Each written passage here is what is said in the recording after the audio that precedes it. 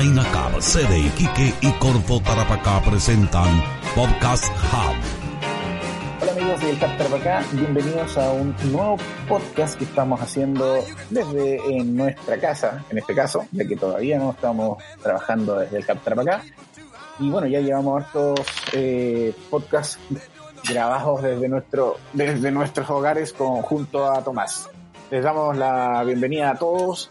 Saludamos a los emprendedores, innovadores, gente relacionada con el negocio, academias que están vinculadas al Hub y que hoy nuevamente nos escuchan. Y hoy estamos aquí con una persona muy conocida por el Hub. Siempre nos vemos cuando hay eventos. Bueno, minutos, como dijimos, estamos en teletrabajo, pero siempre mantenemos la comunicación. Fuimos invitados en marzo a una de sus actividades, de la cual vamos a hablar en esta edición de podcast. Y bueno, estamos con Erika Aliaga, quien es creadora, fundadora del proyecto Gira Compostaje Colaborativo o Gira Reciclaje. Ahí vamos a hablar bien cómo podemos llamarlo bien 100%. Y te damos la bienvenida, Erika, bienvenido a podcast, gracias por darnos de tu tiempo y vamos a comenzar el tiro con una pregunta y te presentas. Y queremos hablar de Kispi. Cuéntanos un poquito de Kispi. Gracias por estar con nosotros, Erika. Hola chicos, hola a todas y a todos. Muchas gracias por la invitación.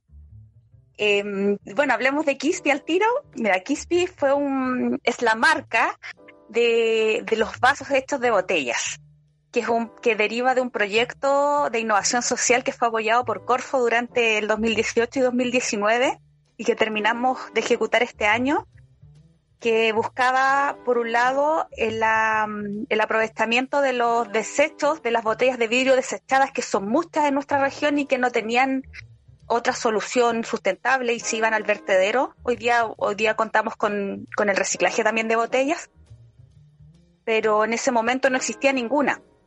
Y decidimos crear este proyecto que se llamaba Ecovaso Social, pero que además del factor de reutilización y el factor ecológico, también incorporaba a mujeres y a recicladores de base en esta cadena productiva.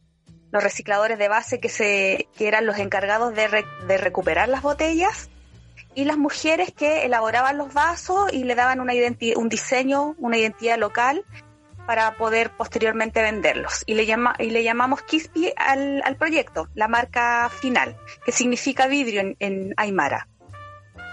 Nosotros estuvimos en la inauguración de este producto. Y bueno, mira, sí. Yo me fijé dentro de las personas que asistieron que en una reunión que hubo en un evento, una señora que trabajaba en vidrio, ella contó que trabajaba en vidrio, y bueno, las veo trabajando con ustedes. ¿Y cuál es la importancia para ustedes de incluir a la mano de obra, a la persona local en el desarrollo de estos productos? Porque muchas veces cuesta de repente, y la señora es de la tercera edad, y cuesta ver de repente personas así entusiasmadas en esto. Y la escuché, me acuerdo que tenía muchas ideas y la vi ahora materializándola junto a ustedes. Me pareció muy bonito. Eso es lo que quería preguntarte, Erika. ¿Cuál es la importancia de incluir la mano local? Bueno, la idea también, en esta idea del triple impacto y de la inclusión, es un poco desde la humildad de un emprendimiento como el nuestro, que no va a cambiar el mundo, pero que al menos en algo puede colaborar. Desde lo local es que las oportunidades sean para todas y todos. Desde lo social, de un poco ir terminando con este modelo de desarrollo que tenemos actualmente en el mundo, no solo en Chile, que acumula la riqueza, que es extractivista, que ha generado el cambio climático, que ha generado grandes desigualdades, y entender que que los modelos de negocio nuevos que hoy día vienen son inclusivos, son para todos. Ya no son las oportunidades económicas no deben ser solo para las grandes empresas o para quienes tienen los recursos en primer lugar, sino que podemos encontrar los modelos que nos permitan incluir a personas. Y sobre todo si además eso tiene un factor medioambiental importante como es esto. Y con respecto a ella, que es Linda Ugolini, ella nos encontró a nosotros cuando empezamos a publicar en nuestras redes sociales de nuestro proyecto. Ella llegó a nosotros y se incorporó de inmediato al proyecto como una de las beneficiarias de las mujeres que elaboran los vasos, y la verdad es que ella fue fundamental porque nosotros aprendimos mucho de ella. Ella ya tenía un trabajo avanzado con esto, tenía máquina, tenía sus propias formas y metodología, era una artesana, entonces el aprendizaje fue mutuo, o sea, ella tenía mucho que aportar y nosotros teníamos de alguna manera los recursos que teníamos gracias a Corfo y a nuestra experiencia para poder también empujarla a ella a desarrollar su propio producto. Así que me acuerdo eso fue... ¿te acuerdas de ella? O sea, ella fue fundamental en el emprendimiento. Erika, te quería preguntar, el año también pasado estuvimos en una actividad muy entretenida tuya con Green Glass. Sí. Acá, me imagino que hubo un poquito de inspiración a lo mejor en Green Glass o en otro tipo de reciclaje, pero ¿crees tú que hoy ya las marcas no están pensando tanto en competir unas con otras, sino que al final dar más soluciones? Porque hoy día tú estás dando una solución de reciclaje en la zona norte, a lo mejor Gringo lo está haciendo en la zona centro. ¿Tú crees que ambas ideas como esta y a lo mejor otras más pueden seguir desarrollándose sin problema? De todas maneras. De un buen ambiente. Sí, de todas maneras, o sea, siempre lo hemos dicho, Green Glass fue un inspirador. Nosotros nos inspiramos en Green Glass, y aunque Green Glass tampoco fueron los primeros en decir, hoy de las botellas se pueden hacer vasos, eso es muy antiguo. Yo era chica, me acuerdo, yo soy santiaguina, y me acuerdo que veía en las ferias pequeños artesanos que ya cortaban botellas y hacían vasos. Eso no es nada nuevo. Me acuerdo de unas lámparas también que tenían. Entonces... Claro, entonces, pero Green Glass lo llevó a otro nivel. Ese fue el gran aporte de Green Glass. Lo llevó a otro nivel y hizo del producto, hizo de esta idea un producto, digamos que de cierta calidad. O sea, antes tal vez tener un vaso hecho de una botella era como humilde. Pero hoy día no es tan humilde, sino que igual connota a alguien que está preocupado por el medio ambiente y que hay una intención de ayudar, y de repente hasta es un poco más caro que el vaso chino. Sí. Así que, pero sí, efectivamente el hecho de que hoy día ya no existe esa competencia, sino que la colaboratividad. O sea, hay mercado para todos. Eso es algo que uno aprende en Corfo, que haya competencia siempre es bueno, porque significa que hay un mercado. Y en ese mercado todos nos podemos colaborar. Es esencial aprender todas esas cosas para mantener un emprendimiento o postular bien un emprendimiento. Mira, claro. Tras bambalinas, estábamos hablando antes de grabar, nos recordaste algo muy especial y queríamos también, en base a eso, hacerte la otra pregunta. Se acerca el Día del Reciclaje, el domingo 17 de mayo. Sí. Así es. Lo mandaremos ahí un saludo a todos los recicladores que, debes conocer muchos en esta zona.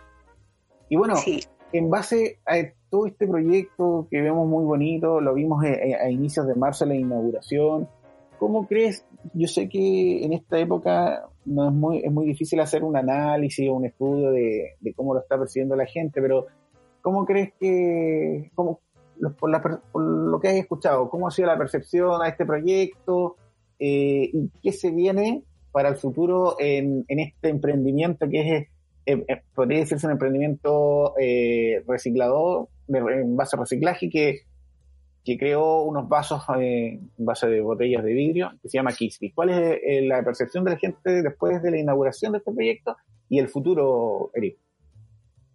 Mira, la verdad es que tuvimos súper poco tiempo para evaluar porque una semana después del lanzamiento de Kixby comenzó la crisis y el confinamiento y las cuarentenas voluntarias y el teletrabajo. Entonces cerró nuestro punto de ventas, que también es un colaborador importante, que es Casa Baquedano. Tuvo que cerrar, no ha vuelto a abrir y no hemos implementado tampoco un canal de venta online. Ahora estamos en evaluación de aquello.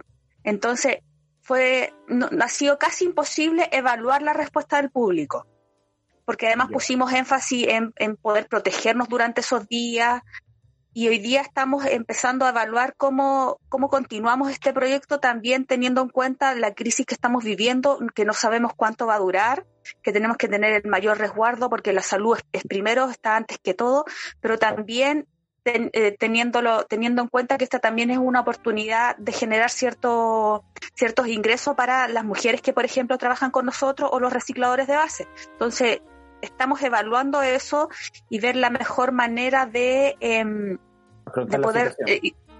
claro, porque la recolección de botellas nos parece la parte más riesgosa, porque van de mano en mano, hay que ir a buscarlas, hay que retirarlas, hay mucho intercambio físico y eso puede ser un riesgo alto. Entonces estamos en evaluación de eso para retomar el trabajo, para de alguna manera aportar económicamente a nuestras productoras de vasos y a los recicladores. Y la gente sí ha tenido una buena, dentro de este tiempo, inclusive por redes sociales nos pedían vasos a través de los mensajes donde lo podían adquirir en estos días, porque les interesaba como regalo, también es un muy bonito regalo, y porque el valor de un trabajo artesanal, de un trabajo que es de economía circular, en base a la economía circular, al aporte medioambiental y a la inclusión social, o sea, son muchos valores y la gente hoy día está dispuesta a pagar por eso. O sea, tener un vaso chino hoy día no debiera ser bien visto cuando tenemos vasos de botellas que generan puro bienestar. Así que vamos a retomar ese trabajo, lo estamos evaluando en razón de las medidas de seguridad para poder darle ahora con todo. Erika, Tomás por aquí, disculpa que te interrumpa, Lalo. Quería hacerte una consulta. ¿Han pensado en la cadena de reciclaje? Bueno, evidente que es una problemática el tema de poder obtener todos estos insumos que ustedes necesitan para hacer los vasos, en el caso específico en este caso específico. Pero ¿no han pensado generar algún protocolo para poder incluir en el fondo al usuario que quiera donar su botella dentro de la cadena de reciclaje? Sí, de hecho lo habíamos pensado, inclusive que el usuario, el consumidor final de algún vino, quizás de algún licor o bebida, pueda juntar esas botellas e inclusive obtener un descuento después en la compra de los vasos por haber aportado con materia prima.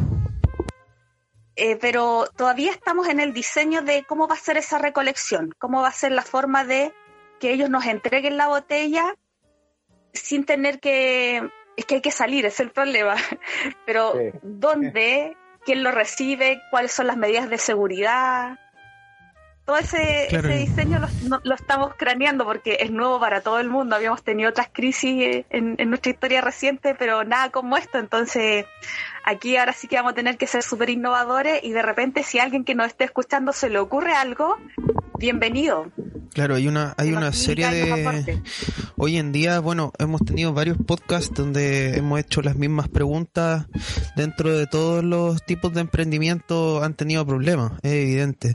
Pero es bueno saber y para comunicar que hay muchas herramientas disponibles gratuitas que nos permiten conectarnos a través de estos medios que existen, Marketplace en Facebook, videoconferencias gratuitas por Microsoft Teams, Google Meet, que se incluyó hace poquito dentro de la suite de Google, así que hay harta herramientas. Nosotros estamos pensando en también cómo ayudarlo a ustedes, porque ahora la interconexión se está haciendo cada vez más obligatoria.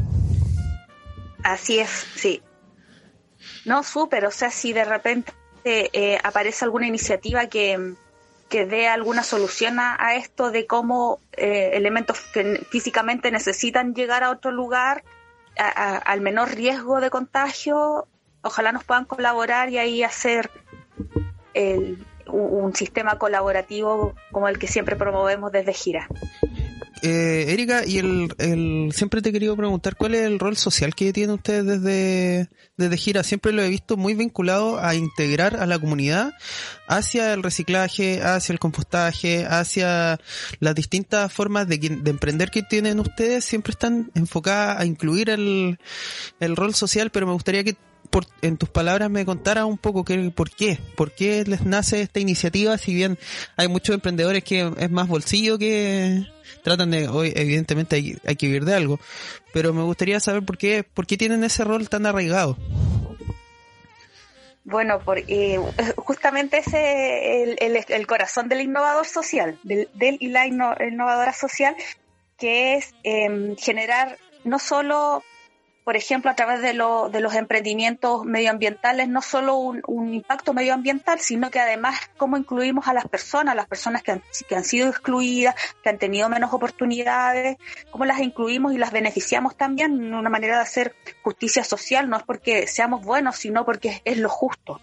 Hay que cambiar el modelo para que sea sustentable. Hoy día, esta misma crisis no deja de manifiesto que el modelo es excluyente, que el modelo afecta principalmente a los más vulnerables y a los que más oportunidades han tenido lo pueden llevar de mejor manera. Hoy día hay gente pasando hambre porque las oportunidades y porque la forma de repartir las riquezas no fueron las correctas, no porque trabajaran menos, sino porque se les tomó menos en cuenta. Y eso es lo que viene cambiando hace un tiempo y hoy día creo que va a tomar mucha fuerza. Corfo está haciendo un trabajo muy, muy grande enfocado en ese sentido, en la inclusión. Nosotros cuando decidimos emprender en temas medioambientales también entendíamos que la cuestión medioambiental afectaba directamente la calidad de vida de las personas. Por ejemplo, en el Boro, aquellos que viven cerca de los vertederos estaban más expuestos a enfermedades, tenían una calidad de vida menor, más precaria, porque había malos olores, porque hay más moscas, se les contamina la comida. Entonces la vulnerabilidad medioambiental es también vulnerabilidad social. Los recicladores de base que venían haciendo un trabajo trascendental en la cadena de reciclaje están aún trabajando dentro de los vertederos, con las peores condiciones, con riesgos sanitarios. Para ellos el riesgo sanitario que hoy día estamos viviendo todo, para ellos no es nuevo. Entonces, ¿cómo aportábamos y cómo se incluíamos en algo que ellos ya venían haciendo hace tiempo sin desplazarlos en nuestro propio modelo? Es justicia social, es responsabilidad, es entender que ningún modelo económico subsiste si no estamos todos incluidos y nos beneficia a todos de igual manera. Mira qué interesante. Oye, y con todo esto de la pandemia, ¿han pensado en algo nuevo? ¿Tienen alguna cosita por ahí, alguna novedad que nos podrías compartir? Porque esto nos ha afectado a todos. Todos hemos tenido que cambiar la forma. Nosotros como Hub hemos tenido que implementar webinars, plataformas digitales, potenciar nuestras plataformas digitales, pero siempre algunos emprendedores nos cuentan que ya están investigando cómo hacer algo nuevo. Sí, bueno, estas ocasiones son las que mejor hacen funcionar el cerebro para innovar. Nosotros, bueno, veníamos además de Kispi, que nos parece súper apropiado hoy día, apenas podamos definir la manera de poder hacer la gestión de las botellas para poder seguir elaborando vasos y generar algunos ingresos económicos a ciertas personas. También desarrollamos durante el mismo periodo compostaje colaborativo, los que ustedes también estuvieron presentes en varias ocasiones y que también varias actividades las hicimos en el Hub, en el cual desarrollamos un biodigestor que elabora, que es capaz de producir con los residuos orgánicos que generamos todos en nuestras casas, es capaz de producir biogás y un biofertilizante que acelera, y este biofertilizante acelera los procesos de siembra. Los brotes salen más rápido y es algo que hicimos los ensayos durante el año pasado, tuvo súper buenos resultados y hoy día aplica perfectamente a la realidad que estamos viviendo. Vamos a seguir desarrollando ese modelo, porque el biogás vendría siendo, además de energía renovable, cae en la categoría de energías renovables, que hoy día se está potenciando mucho también en el desarrollo acá en Chile, es un gas gratis, digamos.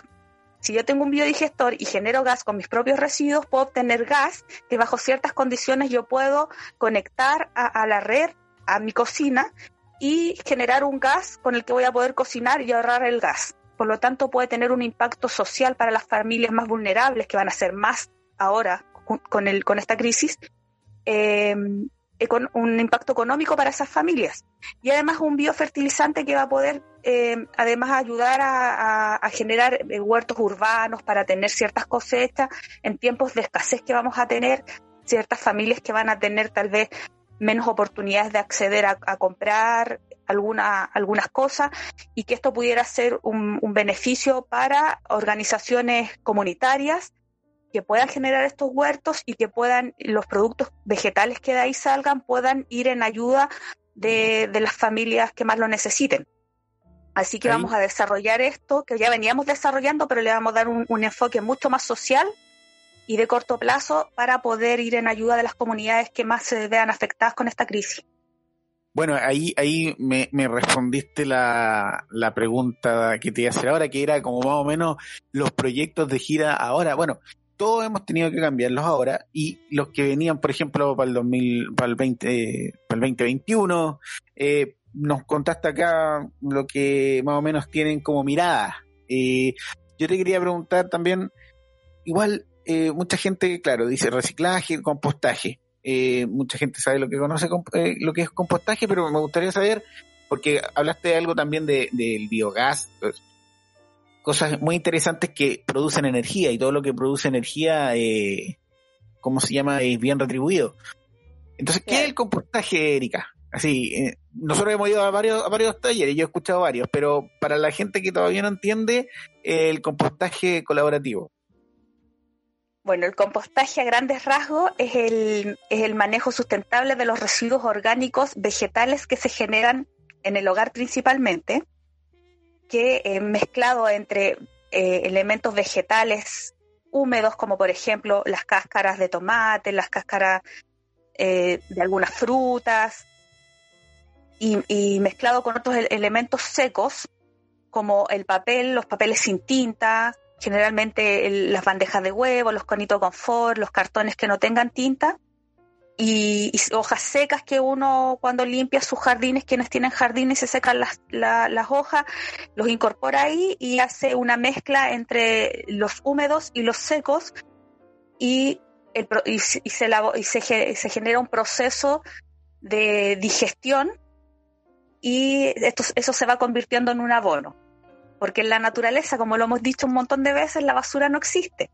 Y el compostaje finalmente es la emulación de la misma naturaleza. En la naturaleza, lo que se desecha en un momento se reincorpora en el ciclo y vuelve a generar otra vida. Y eso sucede en el compostaje. Entonces, cuando nosotros tratamos nuestros residuos orgánicos, lo convertimos en un plazo de tiempo, puede ser de 3 a 6 meses, dependiendo el clima, la estación del año, el lugar geográfico, múltiples factores, se descompone esta materia y se va convirtiendo en un abono natural, que es una tierra, que después ayuda a fertilizar nuestras plantas ornamentales o nuestros huertos, acelera los brotes, los mejora, tienen una mejor calidad y los reincorporamos al ciclo de vida natural y no se van a los vertederos.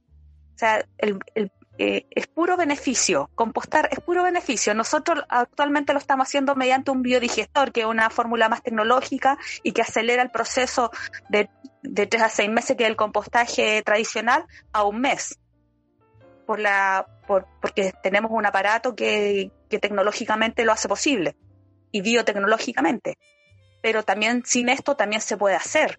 Y tiene múltiples beneficios, y además súper entretenido. Súper entretenido ahora que estamos todos encerrados. Hacerlo ayuda un poco a despejar la mente. Y por eso te voy a pedir un dato. Tenemos un tiempo todavía. Quería saber un dato, Erika, así más o menos básico, así como para de repente tener unas plantitas en el balcón, para la gente que de repente quiere poner un poquito más de vida en su espacio. ¿Qué consejo nos podéis dar de qué sale en esta fecha, o qué es recomendable hacer? Mira,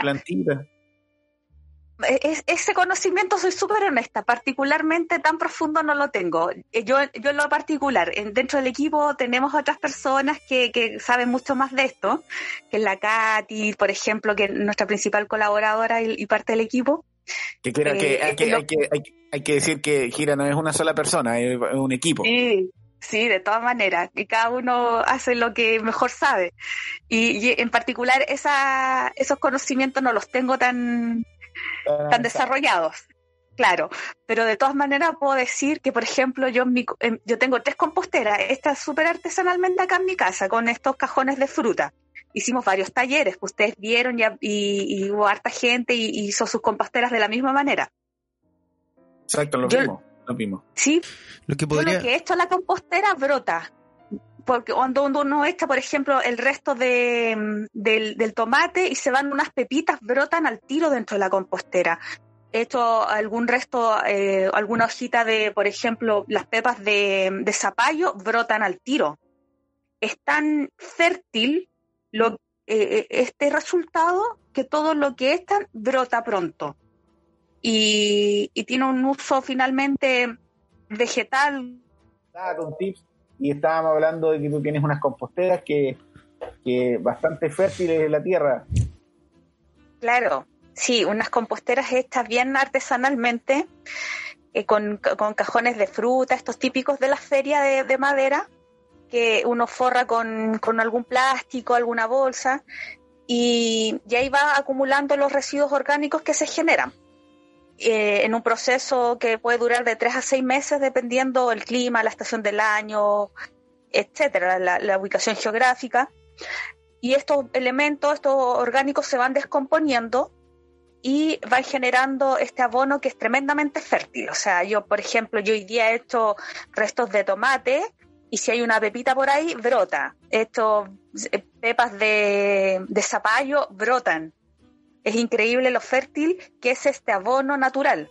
Y además que es un proceso súper entretenido. Para mí ha sido casi terapéutico poder compostar y trabajar el pequeño jardín que tengo en este tiempo de encierro.